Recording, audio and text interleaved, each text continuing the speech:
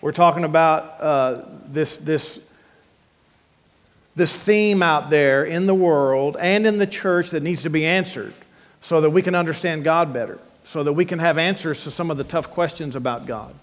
Because if we don't understand God, if humans don't understand God, they'll never want to be saved. If Christians don't understand God, they'll never have a strong Christian faith walk.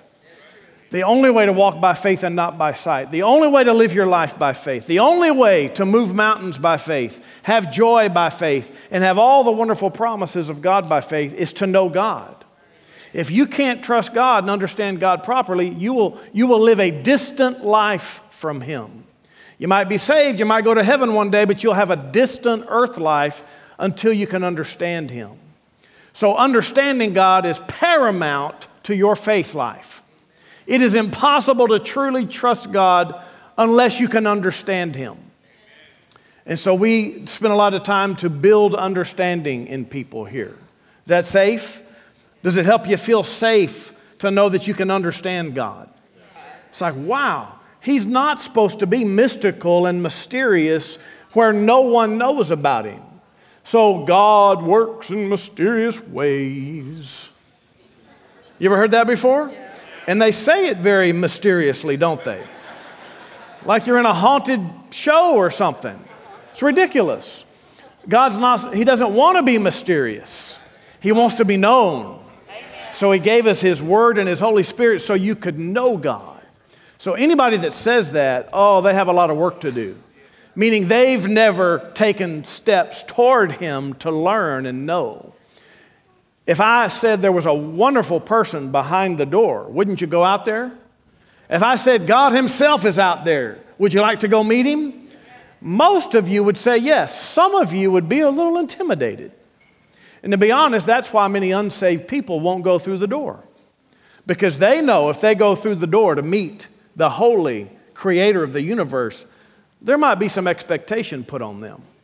All of a sudden, my behavior might be impacted. My self-will might be impacted if I actually go learn from God. And that's why they hide behind tough questions, difficult theology, finding any crack they can slip into and hide. Any controversial scripture, they'll use it as a reason why they don't need to come closer to God. It's because people in darkness like to stay in darkness. But not us. We're after Him. We're seeking God with the whole heart. Because in order for Him to be found, you have to go after Him with your whole heart. Not 75%.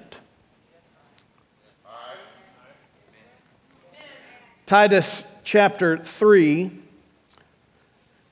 verse 4 says this: when the kindness and the love of God, our Savior, toward man appeared. I wanted you to see that. When the kindness and love of God, our Savior, toward man appeared. Jesus at the cross changed things. Or we could say, when Jesus was born, it changed things. The kindness and love of God appeared. What do you mean? It just appeared? I mean, mankind had been going for 4,000 years. You mean God's love and kindness had not yet appeared? That's right. And so that's why when you read the Old Testament, things are a little shaky. Things are a little cloudy. You read a lot of Old Testament scriptures and it's like, man, I don't know if this goodness of God thing is absolute for everybody. Because it sure looks like some people don't find His goodness. Well, but the cross hadn't happened yet. Right. And so you got to realize you can't build your life understanding from the Old Testament. Right. As much as we love it and as much as there's some wonderful truth in there and promises in there, you can't live with your life with an Old Testament perspective. Because the love of God and the kindness of God had not yet appeared through our Savior. And I want you to understand this so that you can begin to value the cross even more. Value your Savior, Jesus Christ, even more. Value being born again into the kingdom even more. Because Old Testament people were not born again into the kingdom. They could not experience God like you and I. Sometimes Christians are so misled, they're like, well, I don't know, how come God doesn't appear in bushes of fire anymore? That would be more fun. Oh, you're devaluing God within. Old Testament, he couldn't live inside people. Now he can live inside people. You need to get familiar with what that is, because that's more glorious than a fire or a sea splitting in two. Amen. The sea, people say, well, how come God didn't do what he used to do and split the sea open? You know, we can see that and experience that. Listen, God splitting the sea open did not change the hearts of anybody. Just a couple months later, they were all complaining, how come God didn't leave us in Egypt? Oh, our food, we used to eat filet mignon, and now we're eating manna. We're eating miracle food from heaven, manna and quail. Why didn't you leave us in Egypt where we had delicacies, delicatessens, buffets? So humans are strange. You think that you want to see a burning bush or a Red Sea open, that it would do something. It won't do anything to your spirit. It'll do something to your flesh and your eyeballs, yes. It won't do anything to your spirit. That's why Jesus and the Holy Ghost are way more special than Moses throwing a rod down and it turning into a snake. So don't get stuck thinking that God's changed his ways. No, his ways got higher and better and bigger, more powerful, more life-changing, more glorious, more worth it than ever before. And it only cost him his son. It only cost the blood of his son. It only cost the suffering of the Savior. That's all it cost. So that you and I can have glory and experience kindness and love like no one before Christ ever experienced. Hallelujah. Glory before the cross is before faith. Now everybody can have things from God by faith. Before the cross, faith hadn't come yet. So it was only acknowledged with a few people here and there. Out of the millions, just a handful made it into Scripture by faith. Now you can all have faith. Now you can all be saved, you can all have peace, you can all have joy, you can all have the Holy Ghost. Old Testament, before the Holy Ghost lived in us, only a few hand-selected men and women had the Holy Spirit in order to do some things for the nation. Now you can all have the Holy Spirit to do some things for your family, to do some things for your church, to do some things for the person down the street. You all have the Holy Ghost for yourself to comfort you. They had no comfort before the cross. So you have to understand that big things changed after the cross. The unsaved world doesn't understand that. So a lot of their opinions come from the fact that God penalized and punished sin in the Old Testament very swiftly. So things changed. Humans were not experiencing love of God and kindness from God before Christ. Have I said that enough? Have I said that enough? Okay. Probably not. Now, in a moment, when we're eating lunch together, if you hear a comment from somebody that's not right, you stop them. Before God could eradicate sin, he had to punish it. Before God was Father, things were different. Now we get the kindness and the love of God. Glory to God. Hallelujah. Hallelujah. You can't read, in the Old Testament, you can't read 2 pages without running into some judgment and punishment and wrath. You can't read one prophet, you can't read one page out of the prophets without running into this harshness from God to penalize sin. But the cross eradicated sin. You need to value Jesus Christ in a huge way. Hallelujah. And what happens is, this is where you begin to build scriptural logic rather than just opinions or human logic. You know, I remember a story Joni told. She was on a plane sitting next to a young girl, 12 years old, and sharing Christ with her. And the young girl was quick to say, you know, I don't want anything to do with God. Well, how come? Well, because I witnessed my neighbor's 5-year-old child getting killed by a car out in front of her house. Car ran her over, killed her. I don't want anything to do with a God that says he's good, but yet he lets a girl die like that. What are you going to do with questions like that? What are you going to do with statements like that? We need to have some answers for people. Well, there's an answer for it, and it's not because God just allowed it for some reason. or defaulted. He allowed it, he's sometimes good and he's sometimes bad. My dad told a story. When he was a kid, his dad passed away when he was 13. And he remembers this, my dad, till his last days. He remembered, and he told me that at the funeral, somebody comes up to my dad and says, your dad was a good man. And God only wants good people in heaven with him. And that's why he took your dad. Okay, that's garbage logic, right? That's garbage logic. That's not why his dad passed away. There's other reasons, and that's why we're trying to cover all the real reasons, because that's not a reason that God looks around to find good people that he needs in heaven. So he can have another flower in his garden or another angel in heaven, and he takes the good people. Oh no. That's just made up garbage, but it can harm people. Now, it didn't harm my dad. He knew as a 13-year-old that didn't make total sense. Kids know, kids aren't stupid. So don't try to lead them with stupid logic. Don't try to hide them with stupid logic. So my dad knew that wasn't right, but he did remember it. Why did he remember it? Because that's a big deal. So you got to be careful what you say. We need to be careful how we present God. There's a lot of correcting that we're going to have to do for people in our lives so that they don't taint everybody else. It doesn't take long. You go look at your insurance policy for your house or your car, and there's always a category in there called acts of God. You're covered for all these things as long as it's called an act of God, or except for acts of God. Whatever the language is, they're trying to blame weather and unexplained things on acts of God. Is it acts of God? A tree falls on a house and kills the family. Is it an act of God? A storm, a hurricane, a tornado, anything like that, a flood, acts of God? That's what insurance thinks.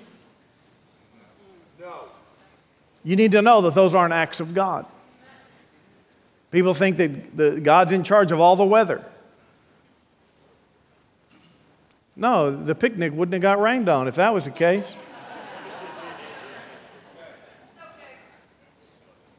You need to understand this, that's not acts of God. Those are acts of a natural earth system. The earth has wind and rain for reasons. And part of it is just to let out, pin up energy. That's why hurricanes happen. Just too much energy. So we need wind. It distributes air. It distributes pollen and seeds. And thank God for the pollen and the seeds, right? There's a reason for it. It helps things happen in the earth. The only time we complain is when the winds are too hard, right? So we're going to have to recognize, no, this is a result of an earth system that's no longer perfect. It is an earth system. It's just no longer perfect like it used to be in the Garden of Eden. But let's not blame it on God.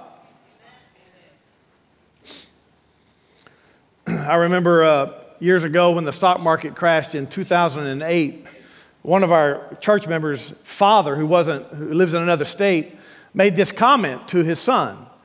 And he said, yep, God's testing me.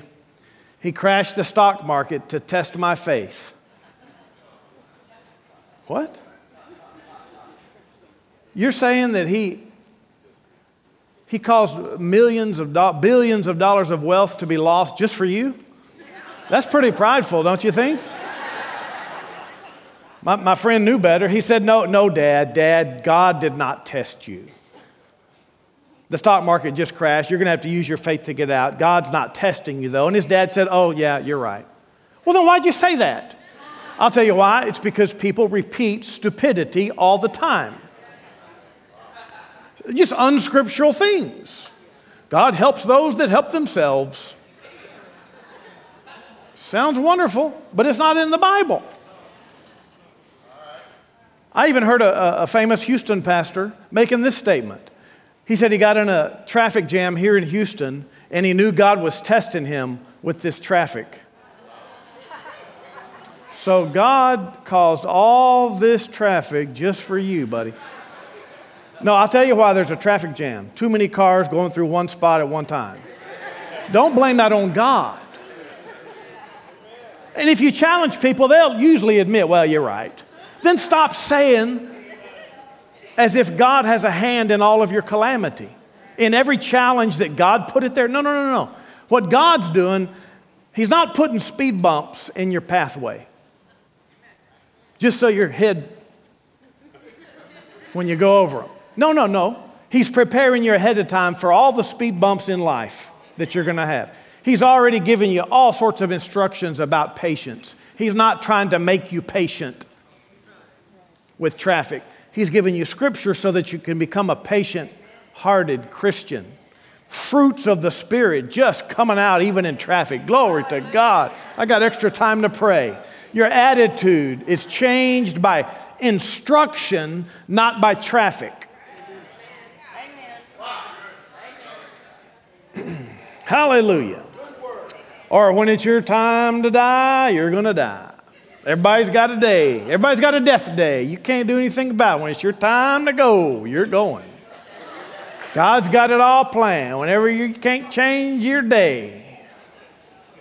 Hey, that's wonderful. If we were all just pinballs in a pinball machine or just computer programmed.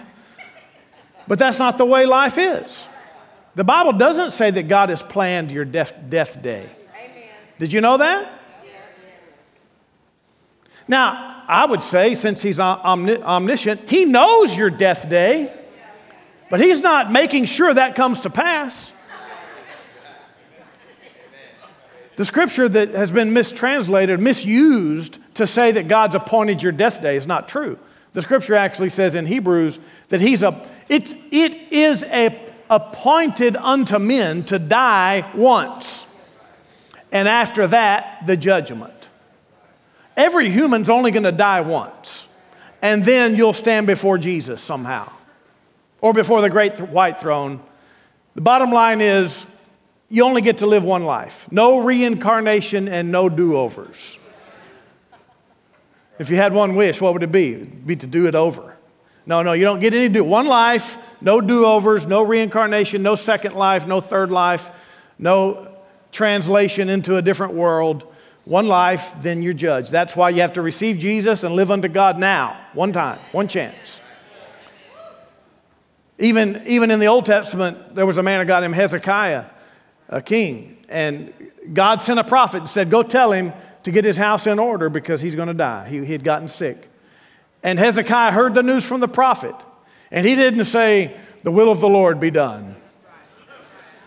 No, Hezekiah said, I don't want to die. Lord, let me live longer.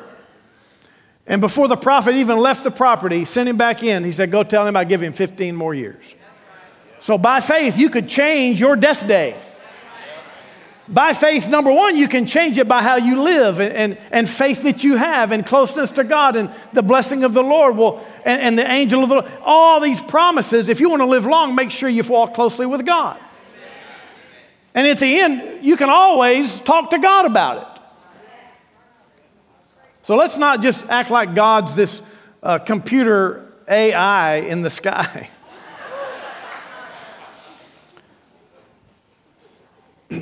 He is intelligent. He's just not artificial.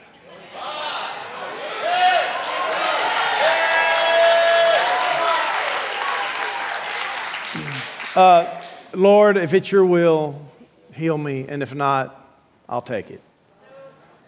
That doesn't make sense, does it? Either he's good and he'll answer your prayer, or you'll nenever know. Or you just guess. And that's where many Christians are. They're just guessing. They don't know for sure.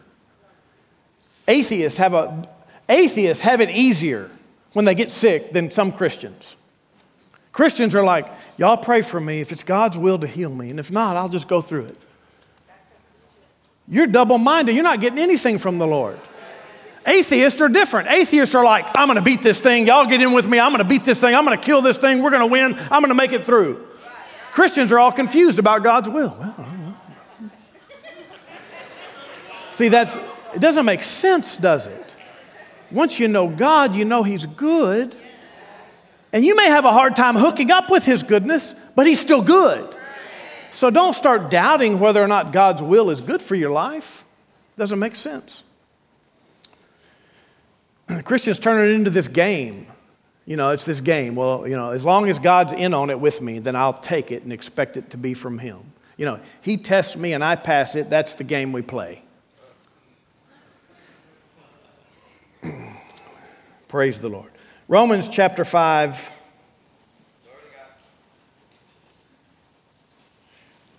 Romans chapter 5.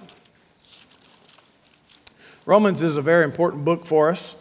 It unveils probably the most important New Testament book if you had to only have one, because it covers everything. It covers life before Christ. It covers why we are saved by faith. Then it explains faith. It goes through some instruction that most of the books don't go through. It's very important that you learn Romans, even though it is one of the deeper books. If you had a deep book, it's one of the top 2 deep books. But you need it. You need to understand it. You got to read it until you understand it. So let's talk about the number one reason for all bad things. So we got 5 categorical reasons. The number one reason, the main reason for any bad thing, why do bad things happen to good people? Why do bad things happen at all? Why does God allow suffering at all? If He's so good and kind and loving, why didn't He just fix it all? And here's the reason why. Here's the general reason why it exists the way it does. Why does suffering get to coexist with a good, loving God, with Jesus, with saints, with power, with authority? And here's the number one reason. It's because God gave authority and responsibility to humans in the earth. And He did it through Adam and Eve. And He said, this is your earth. I want you to subdue this earth. Multiply, replenish this earth. This is your earth. I give you dominion over the fish of the sea, the fowl of the air, and over every creeping thing that creeps upon the earth. Your earth. Here you go. Have fun. Garden of Eden. Perfect. Tend the garden. That's all you got to do. Eat of every tree except the one. This is your earth. And then when they sinned, they basically closed the door on themselves. He said, if you eat of this tree, you'll die that day. They didn't die physically, they died spiritually. And the angel kicked them out of the Garden of Eden and locked the gate, put angels at the gates to the Garden of Eden so nobody can go back in. So it's a realm of glory in the earth that we can't experience anymore. That's the main reason why bad things happen. Romans chapter 5 right here. Verse 12, therefore, just as through one man sin entered the world, and death through sin, thus death spread to all men because all sinned. Death has spread in this earth because of that original sin. That's the main reason why any bad thing happens. In our book, God, Why, we call it the glitch. It's like there's a glitch in the computer. It's like the computer program is wonderful, except it glitches sometimes. And glitches are frustrating, aren't they? How many of you love your phone until it glitches? How many of you love the computer till it glitches? How many love your car until the computer glitches? We love everything until it glitches. It's good. Life is good, right? Life is amazing and wonderful and good, well, except when it's not. Well, that's because of this original sin. Because death passed to us, we now have death. That means all bodies will have to die. We weren't created to die. We weren't supposed to die. No human was ever supposed to die. But because of the sin, death spread to everybody, and our body has to die now. It corrupts. It digresses. It's got a peak of growth, and then all of a sudden it's going down quickly. That's just the way things are because of sin. Now, there's coming a day when that ends. Because of Jesus Christ, God redeemed us, and He's made promises to start this whole thing over. First of all, once your glorified body takes root, there's no more sin. There's no more temptation. There's no more lust. You've overcome the devil completely, and we live for eternity in that condition. And then there's a new heaven and a new earth eventually, and then there's no more corruption whatsoever. But you need to be okay with the main reason why bad things happen is because of the glitch. There's a glitch in the matrix. There's a glitch at the intersection. 2 cars tried to cross at the same time. Oh, it's not supposed to happen, but accidents do happen under this system. And so as Christians, we have to find all of the secrets and the answers and the solutions to avoid problems.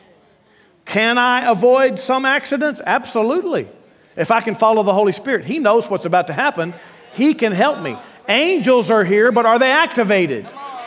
Is my life in a place, is my faith in a place that actually activates angels and allows them to work in my life, or are they bound? Whatever you bind on earth will be bound in heaven. Whatever you loose on earth will be loosed in heaven. Are your angels loosed to help? Or has your words bound them from helping? Come on, preach it. And all of a sudden now, you got to be kidding me. You mean I have a part to play in this? Yeah.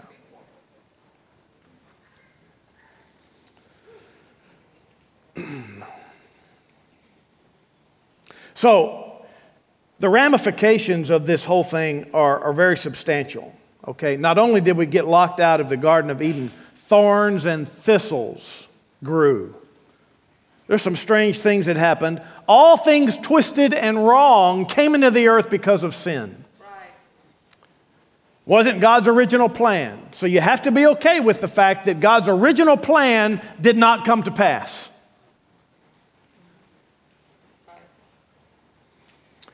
This glitch, the entrance of sin and death is the reason for defective chromosomes in a person's body. Right. Why does He allow birth defects? Oh man, He didn't really allow them. It's a result of this fallen system. And I want you to know this, God hates the glitch. He hates sin and death. He hates the glitch. He hates the fact that He had to put the curse in the earth. He hates it. He hates it when people have an accident. He hates suffering. He hates sadness. He hates sorrow. He hates calamity. He hates darkness. He hates death.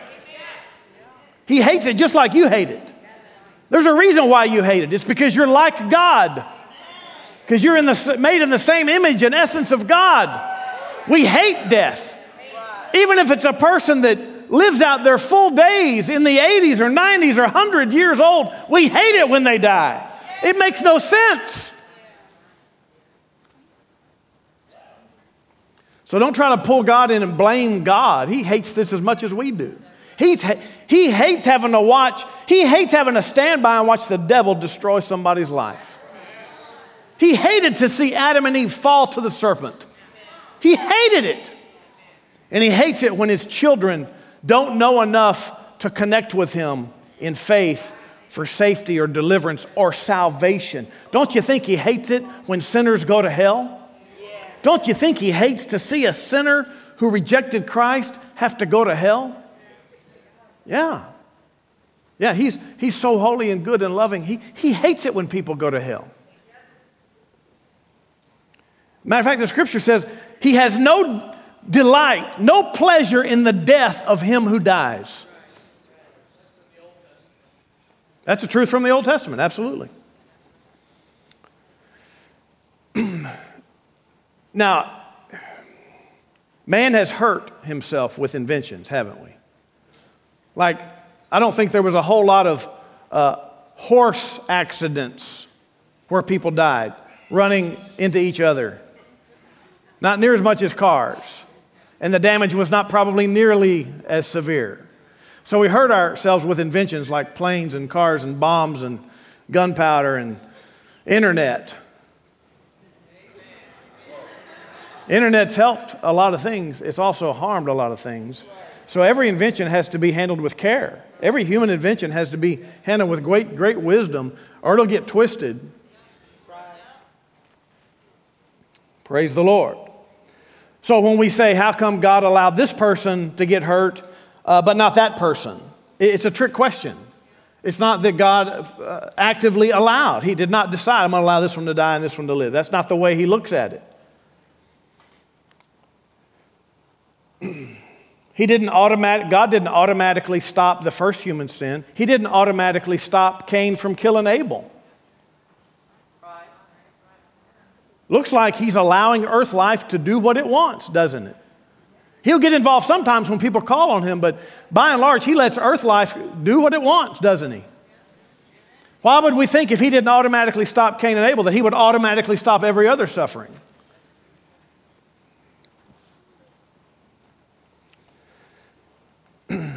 Praise the Lord. There's another scripture in the Old Testament people stumble over. It says, I, the Lord, create evil, darkness. People are like, see, he created the evil. Well, not because that was his plan or his will. Let's say it this way, he created Lucifer. Lucifer was perfect and holy and good at first, but then Lucifer decided to go evil. So you can say that God created evil, but not actively. He created Lucifer. He created only good. But within good is also the ability to choose evil. And if we didn't have a choice to choose evil, we would be robots. And God doesn't want robots. He wanted our choices to be significant and meaningful. That's why everybody has a choice to choose Christ. Why didn't God just appear and save everybody? It just makes it all almost completely less honorable. If he was to control you and make you go to heaven, what if he made all the people go to heaven who didn't want God in their life? There's a reason why God allows the choice system. And you got to be okay with that. It's like if I was God, I wouldn't let any of this happen. Well, if you were God, you would. If you had full omniscience like he does and understands the depths of human hearts, you would certainly let people have their own choices.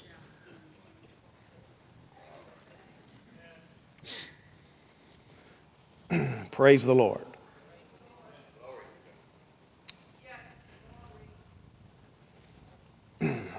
Hallelujah. We can say it this way because some people look at, okay, well, if I become a Christian, then all of a sudden, God, everything's fine. Well, it's not Christian versus non-Christian that experience good things. Because the Bible actually says that God sends rain on the just and the unjust. That's a strange one. Matter of fact, let's turn there. Go to, where did I say to go already? We're in Romans. Go to Romans 2. We'll get to that scripture in just a second. It's more inside the house versus outside the house. We can say inside the house, inside the fortress of God, there's blessing and protection. Outside the fortress of God or the house of God, there's curse and wrath and evil and suffering. And so what you want to do is get saved and learn the truth so you can come in the house. But if you're going to live outside the house, there's no promise. There's bullets flying, arrows flying, there's dragons slaying, there's all sorts of stuff. Now at VBS time, we're going to kill the dragon. They painted a dragon so that they can kill it.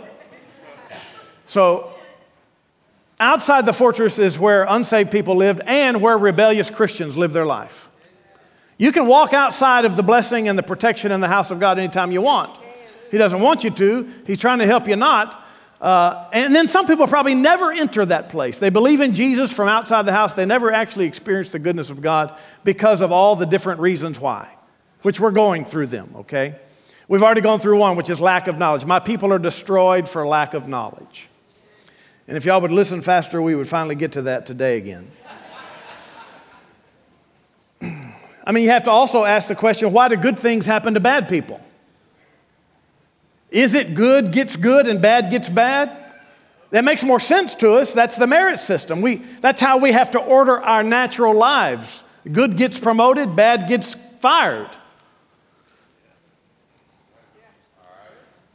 Well, look at Romans 2 here.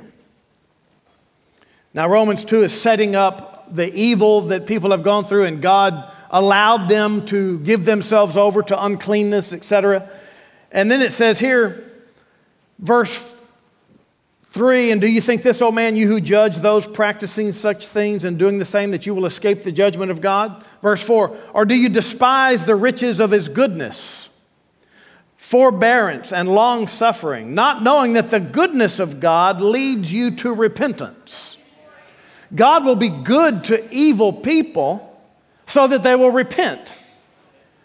And that's the answer. How come God's good to these? They aren't even going to church. They aren't even saved. How come he's good? His goodness is supposed to lead you to repentance. There's a lot of space to repent that he gives everybody. He gives sinners space to repent so they can be saved. He'll let an evil person live to the ripe old age of whatever to give them chance after chance after chance to be saved. And the same thing for Christians. He'll give you space to repent from all of your shortcomings and all of your issues and sins and trespasses. He'll give you space to repent. Don't abuse that space, but you got space to repent. And the one thing that draws you to God so that you will repent is His goodness. It's not really the threat that draws you. Some people, the threat of hell is enough to keep them from sinning. But for most, it's the goodness that causes you to come to God and turn back to repent. Praise the Lord. I'll just quote Matthew 5. It says, that you may be the sons of your Father in heaven. He makes the sun rise on the evil and on the good, sends rain on the just and on the unjust. Therefore, you shall be perfect just as your Father in heaven is perfect. And He's saying how you treat people. You want to be good to sinners too. You want to give mercy to everybody. God gives mercy to everybody. Go to the book of Luke.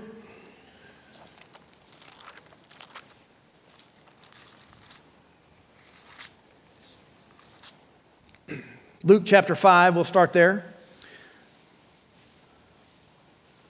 We can't, some people do get miracles. Some people get miracles, actual miracles. Some people don't get miracles. And it's not just flip of a coin. It's not just accidental when people get miracles. There's reasons. Are we going to imply that there's no reasons why miracles happen? That it's all up to God? Once you read the Bible, you realize it's not all up to God whether miracles happen or not. In the Old Testament, you see it over and over again. God needed obedient people to believe Him and obey Him and then act accordingly, specifically, whatever He told them to do. He told Abraham some commands. Get out from your kindred and go. He told Moses, take this rod and throw it on the ground. Take this rod and stretch forth your hand. He told Gideon, don't take a huge army. Cut them out. 300, that's it. He told the children of Israel, march around Jericho. God had, to do miracles in the Old Testament, God needed people who believed Him, who obeyed Him, who stepped out in faith. And all those people, or a lot of those people, you can find them in Hebrews chapter 11 in the Faith Hall of Fame to see what faith can do. Not just what God can do, but what faith, we know God can do anything. But until somebody has faith, it won't happen. We can't ignore Scripture. Okay, so Luke chapter 5. This is when the men brought their paralyzed friend to the Lord. Verse 17, it happened on a certain day as He was teaching. There were Pharisees, teachers of the law, sitting by, who had come out of every town of Galilee, Judea, and Jerusalem. By the power of the Lord was present to heal them. And then behold, men brought on a bed a man who was paralyzed, whom they sought to bring in and lay before Him. When they couldn't find how they might bring Him in because of the crowd, they went up on the housetop, let Him down with His bed through the tiling into the midst before Jesus. And when He saw their faith, He said to him, man, your sins are forgiven. And then verse 24 at the end, I say to you, arise, take up your bed and go to your house. He forgave his sins and healed him when He saw their faith. Look at verse 20 again. When He saw their faith. When He saw their faith. When He saw their faith. First of all, they had to have faith. Then they had to act on their faith. And then when they got to the house, it was too full. They had to really act on their faith. They had to go an extra step of faith to get through. Then they had to tear the roof open and take a risk at offending everybody, being embarrassed. And then finally He saw their faith and He gave them a miracle. When God sees your faith, He'll do a miracle for you. And if He hasn't done the miracle, He hasn't seen your faith. Because I dare to say, every time true faith is seen, every time somebody has true faith and acts on it, it is seen in the spirit realm. Angels can see it, demons can see it, the devil can see it, and certainly God and Jesus can see it. And as soon as God and Jesus see true faith in the spirit realm, it's like an explosion. It's like boom, I see something. There's a light shining. Woo, woo, woo. Go do something there. Go do something there. So that's the reason why good things happen. That's the reason why miracles happen. Not just because God finally was in a good mood. Jesus, you're in a good mood today? I don't know, I'm kind of tired. I don't know, maybe we can do something for somebody. I don't know. That's how people act, that God has to be in some good mood. Other people come up with, well, He's got a lot more busy, but a lot more important things to do than look at me and think about me and heal my thing, do my thing. It's just garbage. It's just people that don't want to take responsibility to believe God for anything. That's really what generates all of these lies about God. It's people that don't want to take responsibility for themselves, for them to seek God or not. They don't want to even read a Bible. They don't want to read a page. They don't want to have to believe something that they can't see. They don't want a relationship with an unseen God. Look at chapter 7. That's why we spend most of our time talking about faith, talking about believing God so that things can happen in your life. It's not an accident. Sometimes it looks like an accident, it's still not an accident. And if it is an accident, if a good thing happened to you kind of by accident, it's one of those, it's God's goodness that's trying to alert you to Him. But you can't wait for those. If you need an answer, you got to be able to go get to God. This is when the woman came and anointed Jesus' feet with oil, and everybody got mad at her. Verse 46, you did not anoint my head with oil, but this woman has anointed my feet with fragrant oil. Therefore I say her sins, which are many, are forgiven, for she loved much. But to whom little is forgiven, the same loves little. He said to her, your sins are forgiven. And those who sat at the table began to say to themselves, who is this that forgives sins? He said to the woman, your faith has saved you. Go in peace. What saved her? Was it God that saved her? Was it Jesus that saved her?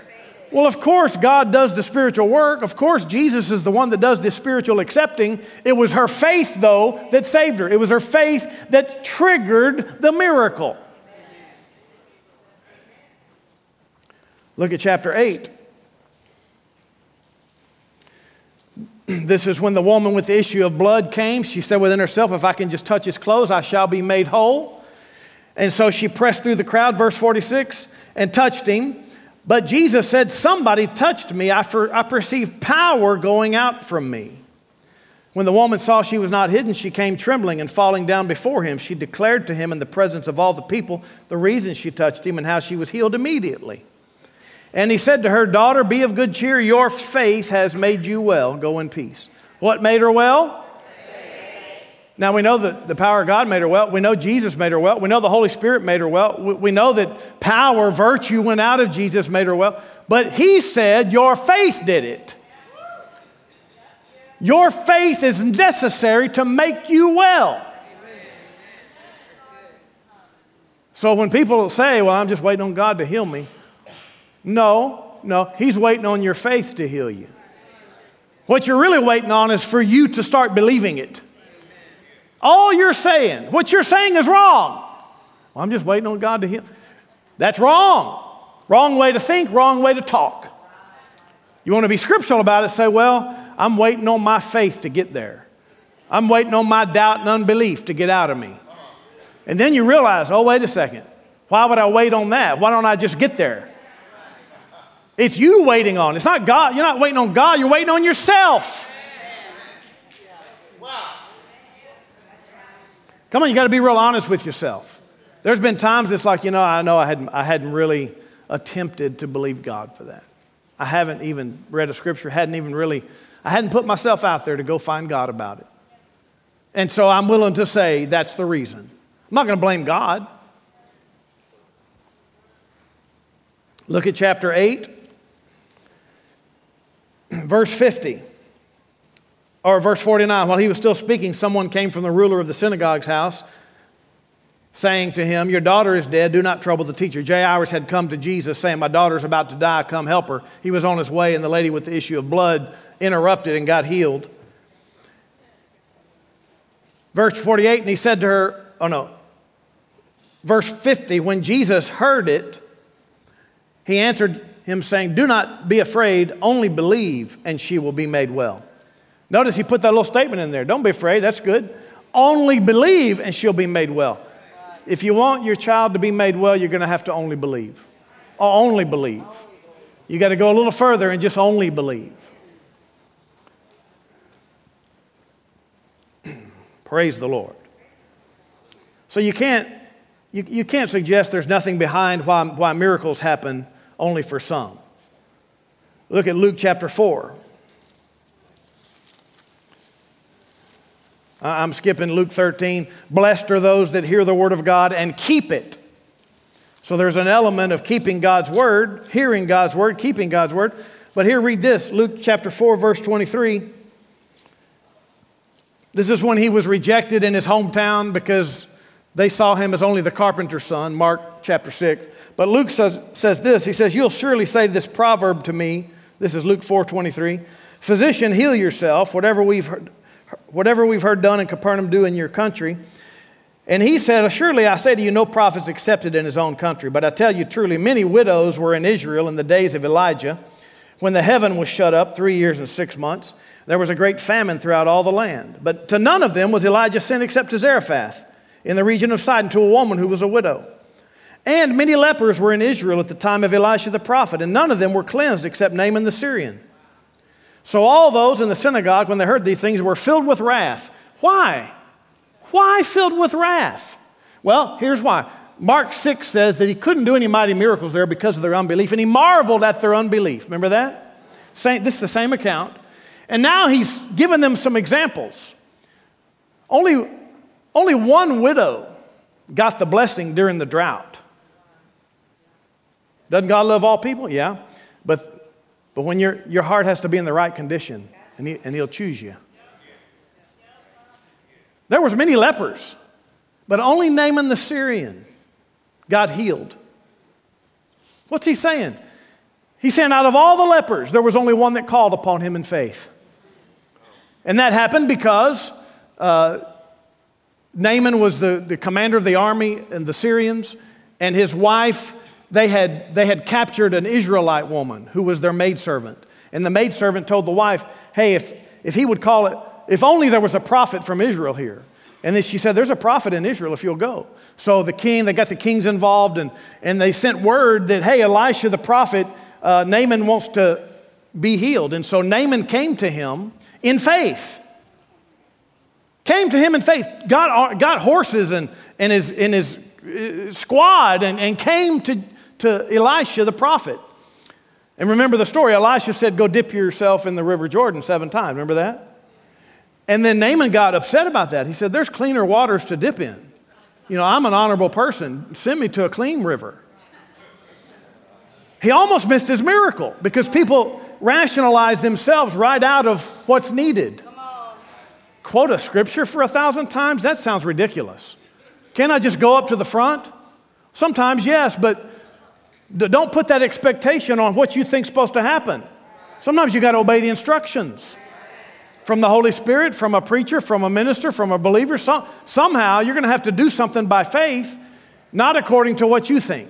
Well, I want to go to church and I want to go and just sit in my chair and be healed. Well, that's good. I want you to expect that. But then if that didn't work a couple times, make sure you come up. Well, I don't want to fall. Okay, well, I hope you don't fall then. People, you can't come with your own expectation. You might miss the miracle. So Naaman almost missed it, but his servant said, if he told you to do some great thing, wouldn't you have done it? Can't you go do this elementary thing? Okay, I'll go do it.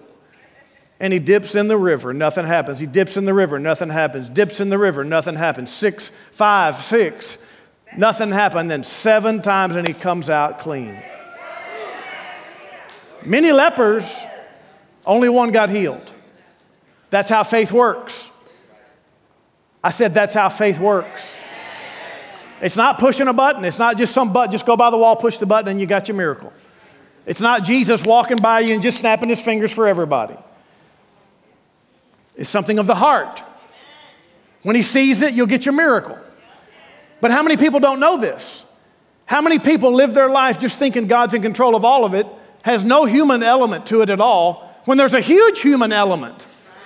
To get a real miracle from God, for God to intervene into this evil world and stop it, fix it, reverse it, save you from it, there's got to be a human element that you follow. And that human element is faith toward God in each specific arena of life. Well, if God loved me, how come he lets me go through this financial suffering for so long? Because somehow you've missed the principles of how to do money right. Somehow you've not learned how to trust your Heavenly Father properly. Matthew chapter 6 says, if you trust your Heavenly Father, you will never worry. Don't you even think about worry. Don't you say one word about worrying. But people don't know that. So they just throw it all into the bucket of, well, whatever God's will is, I guess this is what he wanted. See how without knowledge, people come up with just ridiculous answers. We can't allow it. It's not fair to God. It's not fair to Jesus. Not fair to the cross. Not fair to everybody else. Praise the Lord. I mean, it's like, well, people are like, well, how come he didn't help all those people? Look, you can get a little upset about that at first. You can question that for just a half a moment until you get the answer. And then you got to say, okay. Bottom line is you can't ignore the fact that there's tons of human heart elements that go into play here. We're talking humility. Humility is necessary if you're going to get anything from God because he resists the proud. I mean, simple as that. Naaman would have missed it if he would have stayed in pride. Humility, honesty. There's something about the integrity of our hearts. God knows it. Our heart's desire. Don't ever underestimate the power of a truly desirous heart. Some people half desire, some people wholly desire. And that's a distinguishing factor in who gets a miracle. You got to really want it. Full trust in God. It's not the need that moves God. The elementary view, when you first come at it, it's like, well, there's a need. Why didn't he fix it? It's not the need that moves God. It's connection with a human that's in step with him. I mean, really, we all needed Adam and Eve to not sin. Why couldn't God have just stopped them from sinning? Because it's not need that moves him. It's a human connection of someone who's in tune with him, believing him, trusting him, obeying him, having a heart just like him. And then boom, that's it. That's faith right there. Praise the Lord. You know, hopefully by now we've answered a lot of questions, and we've also opened the door for a lot of other questions, haven't we? Don't you now have some extra questions? You should. You know, an interested person, an interested mind wants to know the truth. Well, there's more Bible to it. And we need to cover all those answers so that you can live your life feeling comfortable. It's no good when you have 1,000 question marks in the sky. Praise God. So, number one reason why all bad things happen is what? The glitch. Okay, the glitch. That's what we call it here. You don't like that, then you can call it something else. But it's the glitch. Original sin. The earth is off tilt. I mean, anybody ever play pinball machines? Do they still have pinball machines? They probably don't glitch like they used to. The old-fashioned pinball machines, if you accidentally got too excited and bumped it, all the flappers would stop flapping and the ball would just fall. And it's like, oh man, you got to go reset the thing. It tilted. It's like when somebody don't touch it. You're going to mess up my game. The earth went off tilt. And all of a sudden, bad things have happened. Second reason we covered it already is lack of knowledge. My people are destroyed for lack of knowledge. My people go into captivity because they have no knowledge. Without knowledge of God, think of how many people out there have never heard an hour-long teaching on this. Think of all the people out there that have been taught completely wrong, that they blame it all on God's providence. That's the fancy word to say God's divine will. There is an element of providence and God's divine will that you don't know, but not the stuff that's been recorded. When it comes to natural life and even spiritual life, He's unveiled the mystery to us and told us how to escape suffering. In the Old Testament, He had the blessing that if you will obey everything, then the blessing will come upon you and overtake you. And if you don't obey everything, there's the curse.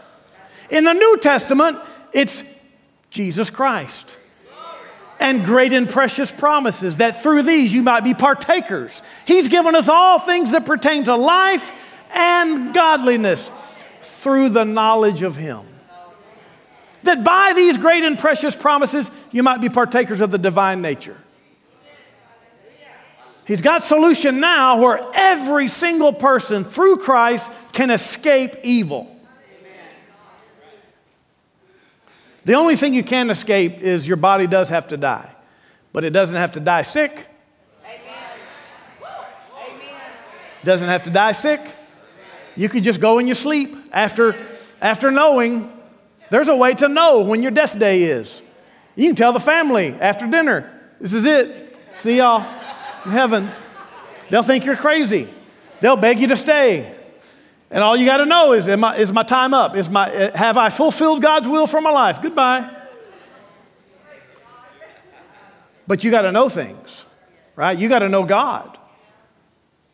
Way back before we were pastoring, I had a cousin who called me. She had cancer, and she called for prayer. She knew I was praying for the sick, and she called me for prayer, and I commanded the cancer to leave her, and it left her. She went back to the doctor, no cancer. Well, her brother, my other cousin, he got so excited, he started telling all the family. For the next 2 or 3 years, every time a family member would get sick, he would tell them to call me. So I was getting phone call after phone call, people calling me to get healed. And there was one cousin who was like 75 or late 70s years old who had this heart deformity or condition.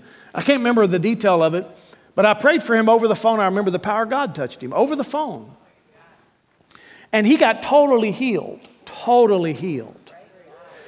And so he started telling all the family that there was a cousin that would pray for the sick and people. How did that happen? It's because somebody knew somebody that knew somebody. It's because somebody that knew a cousin who knew God. And then somebody else knew of the same cousin of the same cousin. See, without knowledge, people perish. It's important that this church be a place where people can get healed and delivered. You need to have confidence in that. And if you're not confident in that, well, just try it anyway. Drag somebody in here. Tell them to come. Put some effort, put some emphasis. Go find Elisha. Go to the church. They'll pray for you. Tell them. Plant a seed. That's how healing works. You plant a seed. Now they know. Now there's something that they can work, that God can work with. If you don't tell them that something could happen to them, they'll never come. If you don't tell them they could be saved by God, they'll never get saved. So you got to plant seed. See, this is how things happen. Think of all the calamity that people face, and they never had a right seed planted in their heart. They never had any hope put in there. They never had a reason to go after God. They didn't know God would save people from calamity till somebody tells them. So are you going to tell them? Are you going to be one that interrupts their false logic and say, wait a second, no, you're wrong. I don't remember the scripture, but I do know this. If you call on God, he'll save you. If you go after Jesus, he'll heal you. If you come to church, the joy will come. Life will change. You'll be delivered, whatever the case. We've got to give people knowledge out there if they're going to have a chance. Isn't that exciting? Hallelujah. This was back when I gave my life to the Lord and I left my career, went into the ministry. This was the very first message that really came in my heart. And so I was studying it and getting excited about it and recognizing, man, this is what the world needs. The world doesn't know these things. Nobody knows these things. How come nobody knows these things? I didn't know that a lot of people knew these things because everybody in my life, except for my parents, didn't know these things.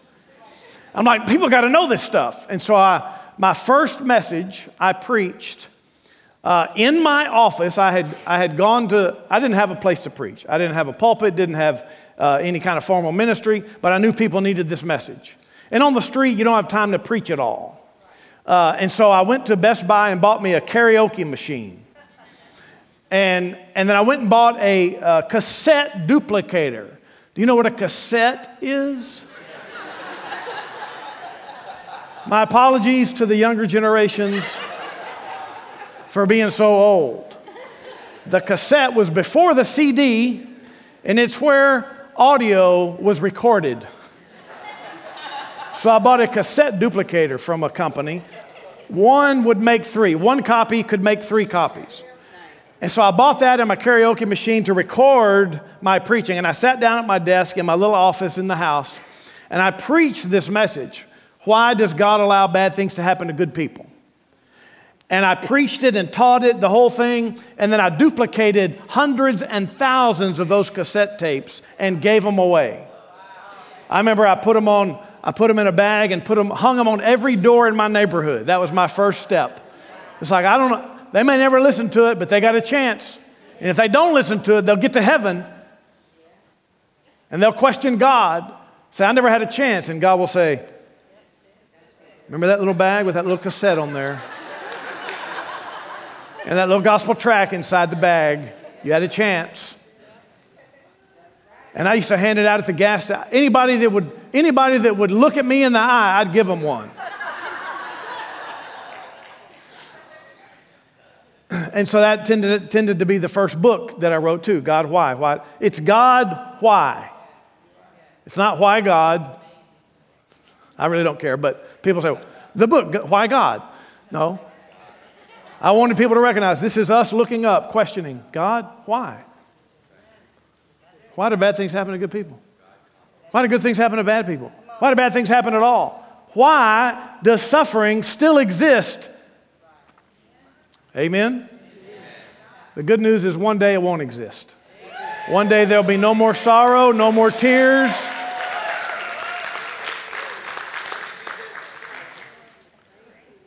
But until then, we got to deliver people. We got to educate them. We got to deliver them. God is an educator. Always has been. I'm thankful He's an educator. He has educated us. He has given what we need to understand life and Him. Are you with me in it? Thank you for joining Pastors Chaz and Joni today from Houston Faith Church. If you're looking for a good home church in Houston, Texas, we'd like to invite you to be our guest anytime. What you'll find is that Houston Faith Church is highly committed to the Word of God, the love of God, and the Spirit-filled life and ministry that Jesus expects. We know that everyone wants to make a difference in this life, and that the Great Commission of the Lord Jesus Christ is the main thing for all of us. You'll find your purpose here and grow strong in faith at Houston Faith Church.